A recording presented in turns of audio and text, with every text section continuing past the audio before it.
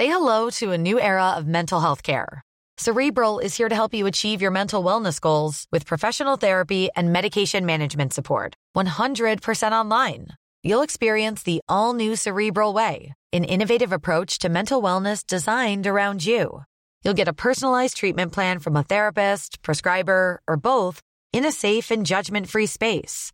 Your Cerebral therapist or prescriber will outline a customized plan with clear milestones along the way, so you can get to feeling your best. With Cerebral, you're not alone in your mental health journey. We're here to empower you to live a fulfilling life. So take that first step towards a brighter future and sign up today at Cerebral.com/podcast and use code ACAST to get 15% off your first month. Offer only valid on monthly plans. Other exclusions may apply. Offer ends July 31st, 2024. See site for details.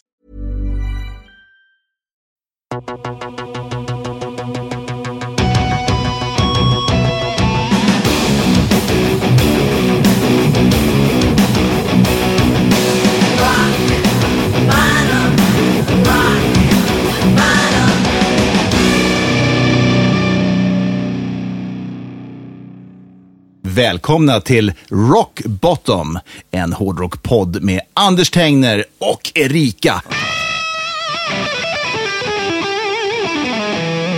Jajamän, då var det dags för ännu ett avsnitt i den fantastiska serien Rock Bottom med den vackra, den fullständigt enastående, den gudomliga Erika. Och jag heter Anders Tengner och är inte fullt lika vacker.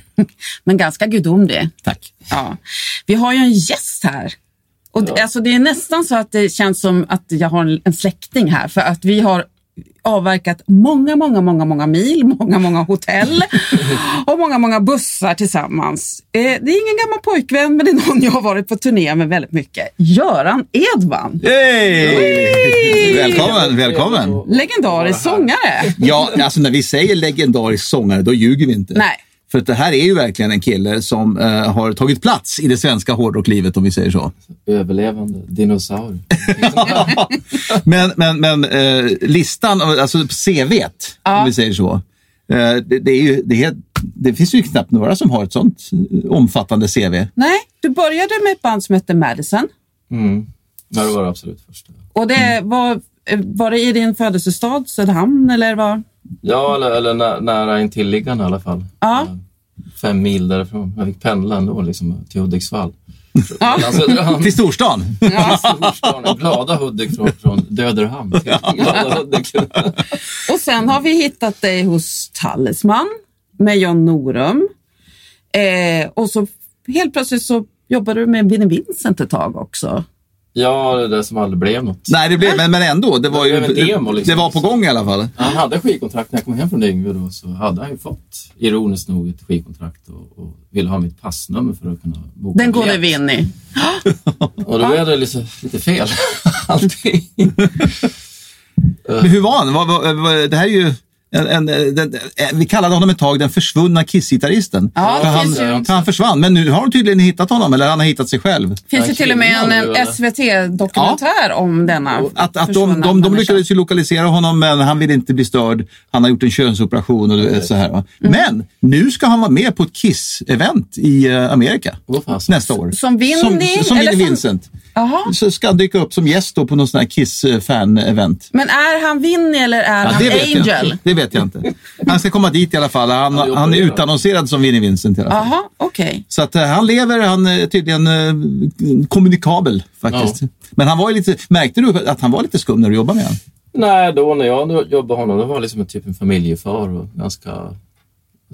Han vill inte Å andra sidan hade Göran just jobbat flera år med Yngwie Malmsteen. Så att, i jämförelse med. Det var innan Yngwie till och med. Alltså var det innan till och med. Inte just de referenserna han hade fått där nu. Så, nej, han levde för sin familj, kan man säga. Han hade sina 2 döttrar. Så han vill inte visa upp sina nya spetstrosor för dig?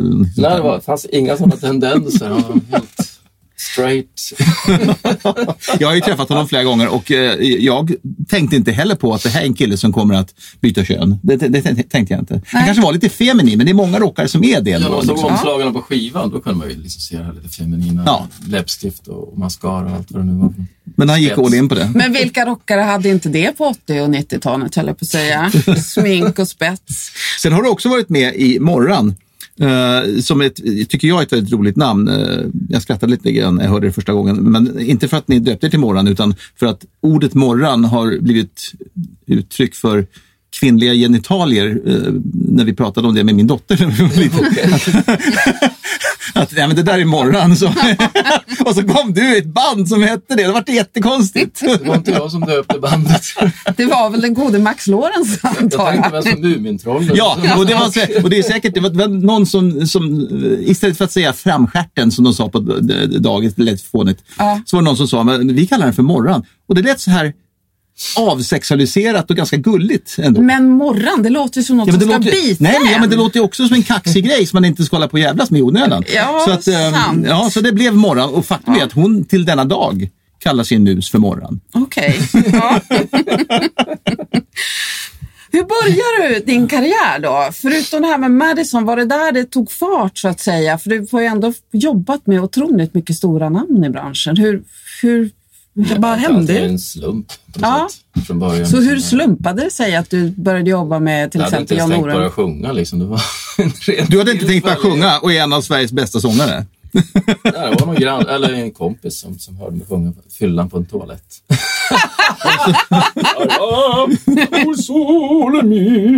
Typ sådär, liksom att de var kissa.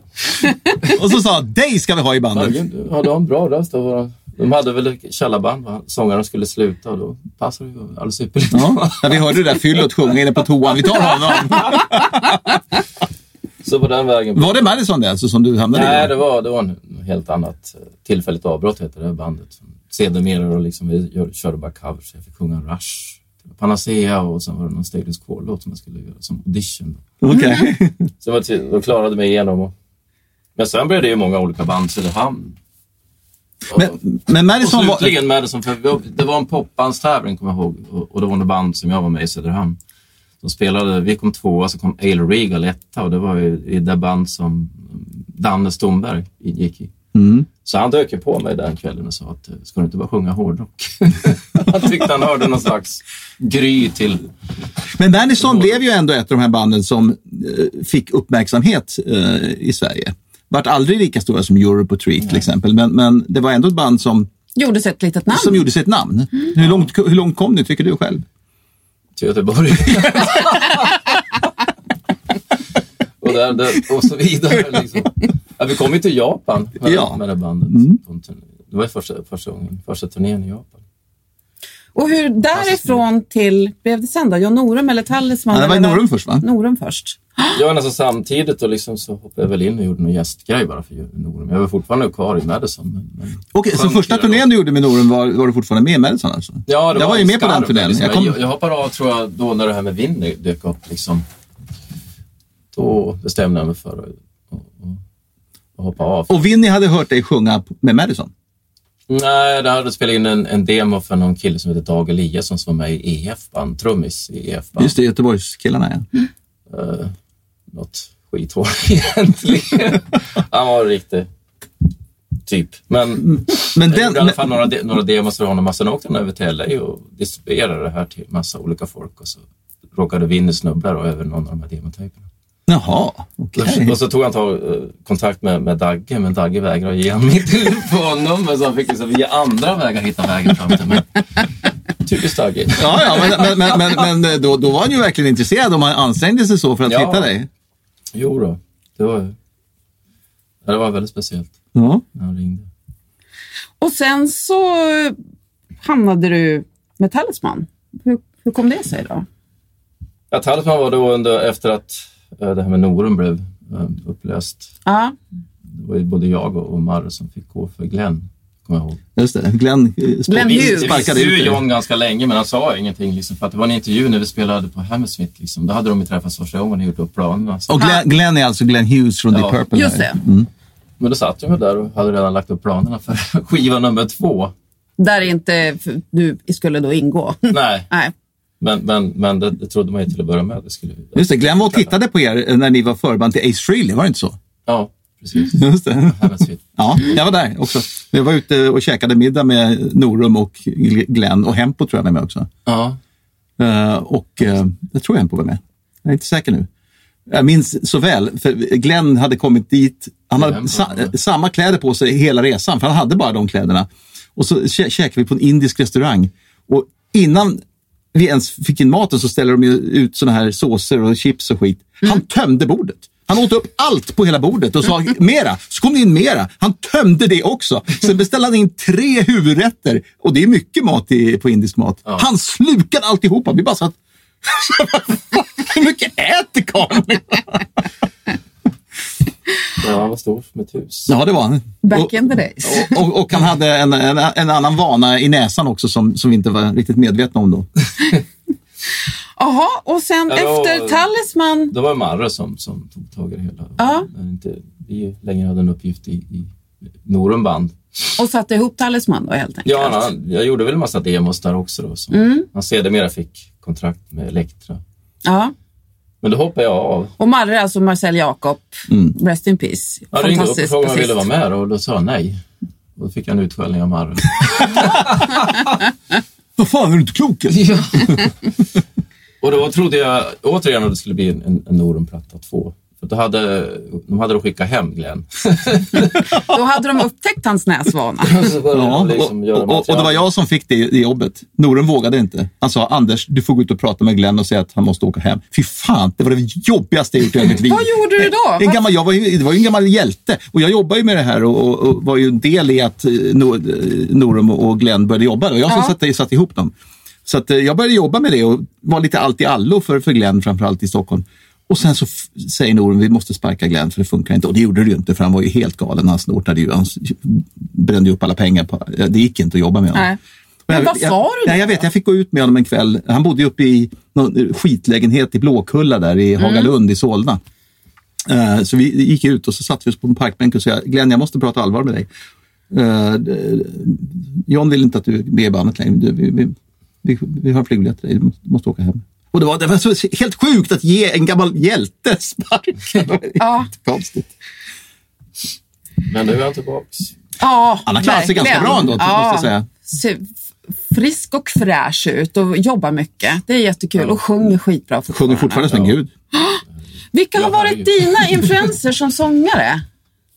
Ja, det var nog blandat tror jag. Allt från progressiv rock till som till exempel? Ja, det är lite långsamt. Min röst skulle inte passa till att sjunga som Peter Gabriel. Så jag menar, men ändå var det den musiken man växte upp med och den man influerades av, den musikstilen. Annars var det som kanske låg närmast att imitera eller Paul Rodgers och den stilen liksom. Bluesrock. Free och Bad Company. Ja. Har du träffat några av dina gamla hjältar och idoler sådär IRL? Är det någon du har stött på sådär? Ja, Glenn var väl också i och för sig en hjälte, så han träffade jag ju då på hennes vintertiden. Men i övrigt tror jag inte jag träffade någon. Nej. Inte Steve Wonder heller. Nej. Vilka är, om du tänker tillbaka nu, du är fortfarande aktuell, du turnerar fortfarande med till exempel Headless och Carmanic. Men om du tänker tillbaka, vad är dina största ögonblick som artist? Något som du... Ja, karriären var på topp då med Yngwie liksom. Det var ju på den nivån liksom. Man åkte jorden runt och det blev 3 album med Yngwie, eller hur? 2 och en live. Ja, det var ju samtidigt den jobbigaste perioden i mitt liv som det var liksom, man skördade frukten på något sätt. Ja, han är ju inte den lättaste chefen man kan ha.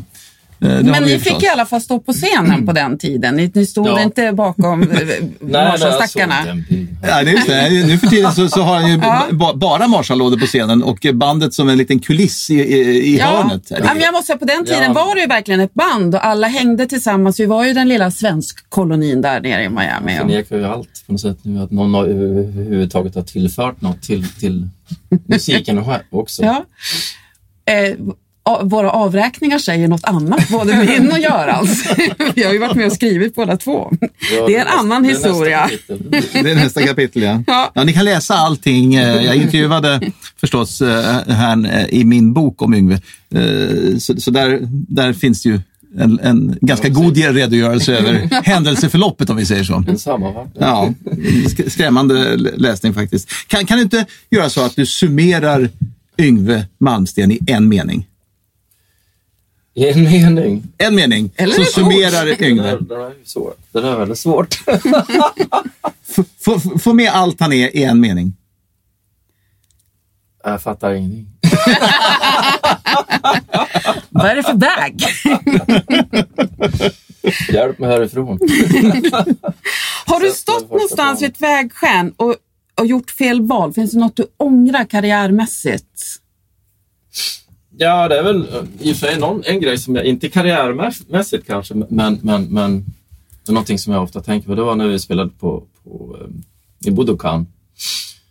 Jag hade ju han som upptäckte Madison som var A&R då för Victor. När ni spelade med Madison? Mm. Han höll jag ju kontakten med efter Madison och jag dök upp varje gång jag var där liksom med Yngwie då, under Eclipse nu när vi spelade i Japan och så där. Jag bjöd ut mig på någon pub och vi satt och drack öl och jag fick en bunt med skivor och så. Hade han hört av sig då när vi skulle spela på Budokan och ville jag skulle sätta upp honom plus 4 andra från hans jobb då, liksom chefer och kollegor som skulle komma med honom. Och mitt i Villevallan och i det här ångesten för att man skulle stå liksom på Budokan liksom med tv-kameror och sjunga 2 låtar som man inte heller var så bekväm med. Så glömde jag bort hela den här proceduren. Så han kommer dit och förlorar hela sitt ansikte framför liksom sina chefer och kollegor. Och i Japan är inte det nådigt. Jag har inte hört någonting från honom efter dess. Nej, det förstår jag känner att, man gud, jag skulle vilja trycka på returknappen och göra om det där. Förlåt! Det var absolut inte meningen, men man blir så paralyserad bra. Han hade en liten voodoo-docka som såg ut som du och så satt han och högg nålar i en så här. Vilka låtar var du inte bekväm med att sjunga för övrigt? Jag som alltid säger... Mercy och Motherless Child som var de här 2 mardrömslåtarna på respektive skiva då. Okej, ja. Man hann liksom inte med att andas där. Och så låg det hela tiden där uppe och malde liksom. Ja. På toppen av ens förmåga ungefär. Det gick bra att sjunga in i studion, men live är ju en annan sak. Liksom. Det är alltid så. Ja. Dilemma. Men du är ju ganska bred i din musiksmak, som både jag och Erika är också. Vi tycker ju inte bara om hårdrock, utan du har ju andra influenser också. Om du skulle göra en soloplatta med bara covers, säg några stycken som skulle vara med på den plattan som du skulle vilja sjunga in. Med bara covers? Ja. Vilka covers skulle vara med på din soloplatta? Herregud, det är svårt. Jag har aldrig lekt, men många har ju frågat mig om att göra soloplattor, men jag har aldrig liksom mitt i allt det här liksom olika byten av genrer och allting, så har jag nog tappat bort min egen kompass någonstans vad jag egentligen vill göra.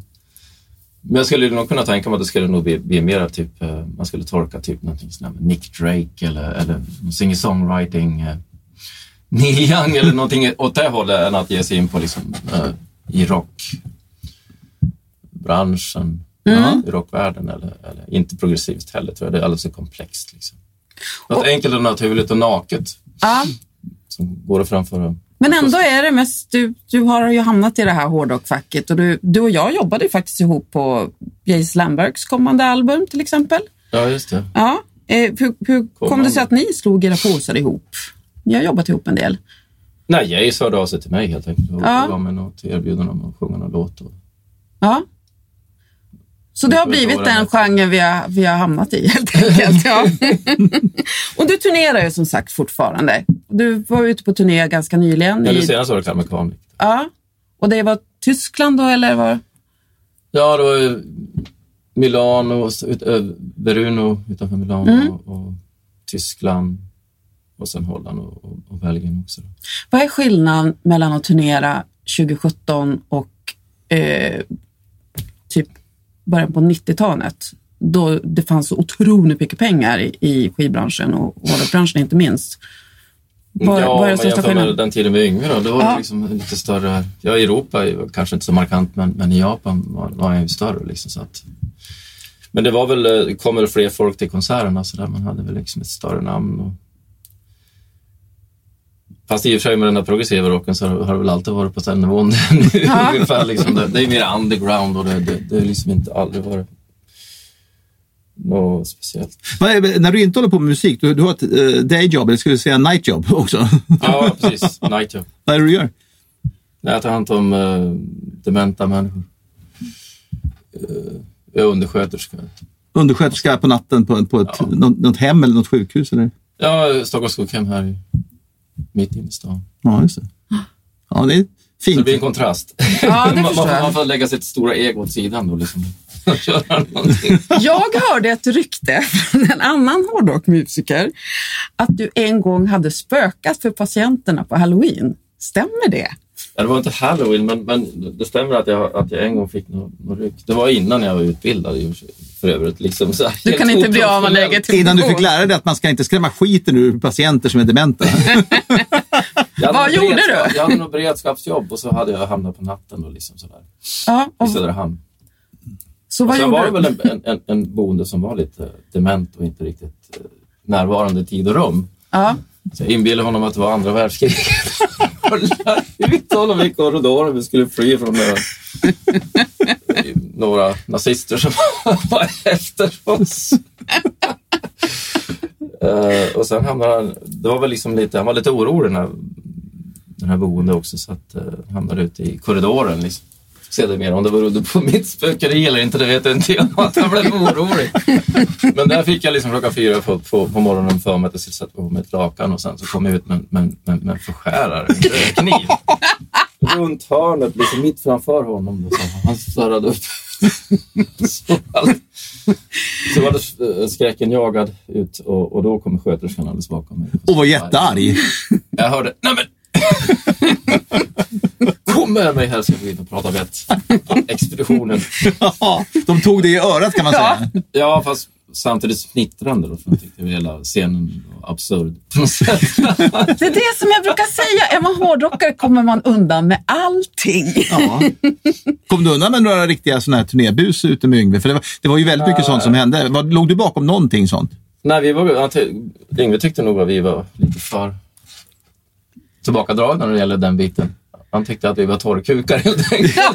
Exakt det ordet. Just det. För när du var med så var ju inte Jens Johansson och Anders Johansson med de största pranksterna. Nej, det var lugnare med den setupen, ja, måste jag ju säga. Det jag minns väldigt väl var att Göran åt rålök inför spelningarna. Du brukade tugga av det. Ja, precis. Ja. För att hålla rösten igång. Men det funkade ju. Jag blev aldrig förkyld under så att ni må ha varit torrkukar, men ni levererade.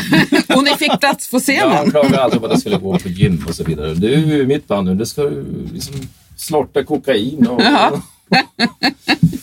Ja, du gymmade och käkade vitlök. Ungefär. Ja.